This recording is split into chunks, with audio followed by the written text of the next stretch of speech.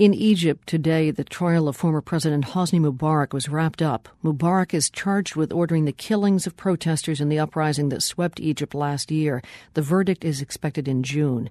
Mubarak ruled Egypt with an iron grip for nearly 30 years. Many people say he stayed in power so long because he was viewed as a bulwark against radical Islamists. Well, now Islamic parties dominate Egypt's parliament. Today we're going to begin a three-part series on the influence of Islamists in post-Mubarak Egypt.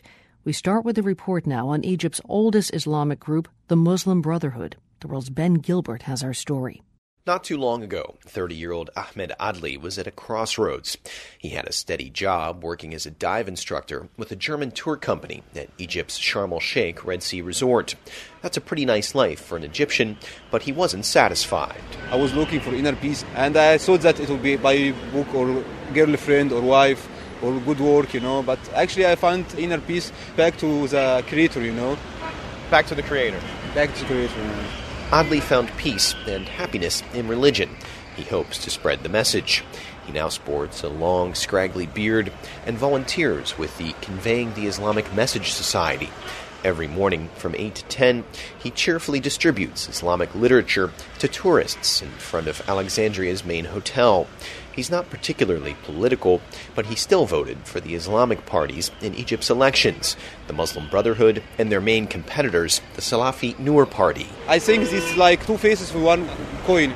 Many Egyptians likely felt the same way at the beginning of elections here, that both Salafis and the Muslim Brotherhood were basically devout Muslims who want to implement Sharia-based law in Egypt. And for most, that's a good thing. But Muslim Brotherhood officials are not happy to be lumped in with Salafis as Islamists. There are Muslim Brotherhood and there are Salafis. Mohammed Sudan is the Foreign Relations Secretary for the Brotherhood's Freedom and Justice Party in Alexandria. There are a lot of groups in Egypt. This is the point which we don't like. Don't take us with their mistakes. Sudan says the Salafis' mistakes include narrowly interpreting Islam and expecting that all Egyptian Muslims should share their beliefs, and he calls them political amateurs. That's definitely not an accusation leveled against the Muslim Brotherhood. It was founded in Egypt in 1928 under the banner, Islam is the answer. The brothers have been accused of violent acts in the past, like the attempted assassination of Egyptian President Gamal Abdel Nasser in 1954. There was a massive crackdown following the attempt, and the group was banned. It took years to recover. They renounced the use of violence in the 1970s. Despite the ban, the Muslim Brotherhood has become a hugely powerful force in Egypt, in large part because of the social programs the group has run, geared for both rich and poor, like this hospital outside Cairo. The doctors say most of the babies in the neighborhood nearby were born here. The Muslim Brotherhood was finally permitted to register as a political organization, the Freedom and Justice Party, last year. Mohammed Sudan says the party is moderate and advocates one key thing. We believe in democracy, 100%. And we are hungry for a democracy in Egypt. And that is one of the biggest differences between the people who the West calls simply Islamists. Many Salafis say God's law, not man's, should rule, calling into question their belief in democracy. And the Salafis are more strict and dogmatic, while the Muslim Brotherhood is more diverse and, in general, more inclusive, open to compromise, and politically pragmatic. Sudan criticizes the Salafis' focus on things like booze and bikinis at tourist resorts. This is small things, and this country is running like this since 60 years. You cannot change it like this in 1 second. You need to teach the people. You need to feed 40% of the Egyptian people which is suffering from the poverty, and then fix the streets, we have an economy. We have a big problem with the economy. Go with this. But the Muslim Brotherhood is not liberal or progressive. They do want an Islamic state, just in a more moderate, slower way.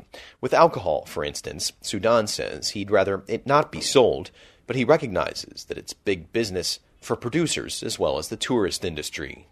The brothers are also more moderate, or practical, when it comes to women's rights. The group has accepted in theory that a woman or a Coptic Christian should legally be allowed to be president in Egypt, although either is unlikely to happen. Women and Copts also ran on the Brotherhood's parliamentary ticket and won. Mahmoud Higazi is one of those who voted in Alexandria for some of the Brotherhood's candidates. He's a devout Muslim and an Egyptian-American who lived part of his life in New Jersey. He now lives here and works with the Conveying the Islamic Message Society. Higazi says he voted for the Brotherhood's candidates because he thinks that their brand of Islam, moderate but devout, will make Egypt a better place. These people actually, they seek refuge in the religion because they know that through implementing the religion of Islam in this country, people actually will be fairly treated. They will be treated with justice. They will be given equal opportunities in jobs, in political positions, and so on. This can all be done through the religion. Still, some secular Egyptians fear the Brotherhood's moderate message is a smokescreen, and that the group will aim to make society more conservative by bringing the Islamic message to Egyptians through domination of educational institutions and religious foundations. Hossam Bagat is the director of the Egyptian Initiative for Personal Rights in Cairo. He's not happy about the success of the Brotherhood, but felt it was a long time coming. It's a painful but necessary part of the process. It could prove beneficial on the long run to our transition towards democracy. It's a battle that we have put off for maybe 70 years now, about the role of religion in politics, about the place of religious parties in a future polity. And now is the time to have it, because with power there will come accountability and responsibility, and it is time that Islamist activists start answering some of the hard questions they've been relieved from over the past few decades of persecution. The biggest test comes now on two fronts for the Muslim Brothers. The first is how far they will go in challenging the current military rulers' attempts to hold on to power. The other question revolves around their main competitor for constituents, the Salafis.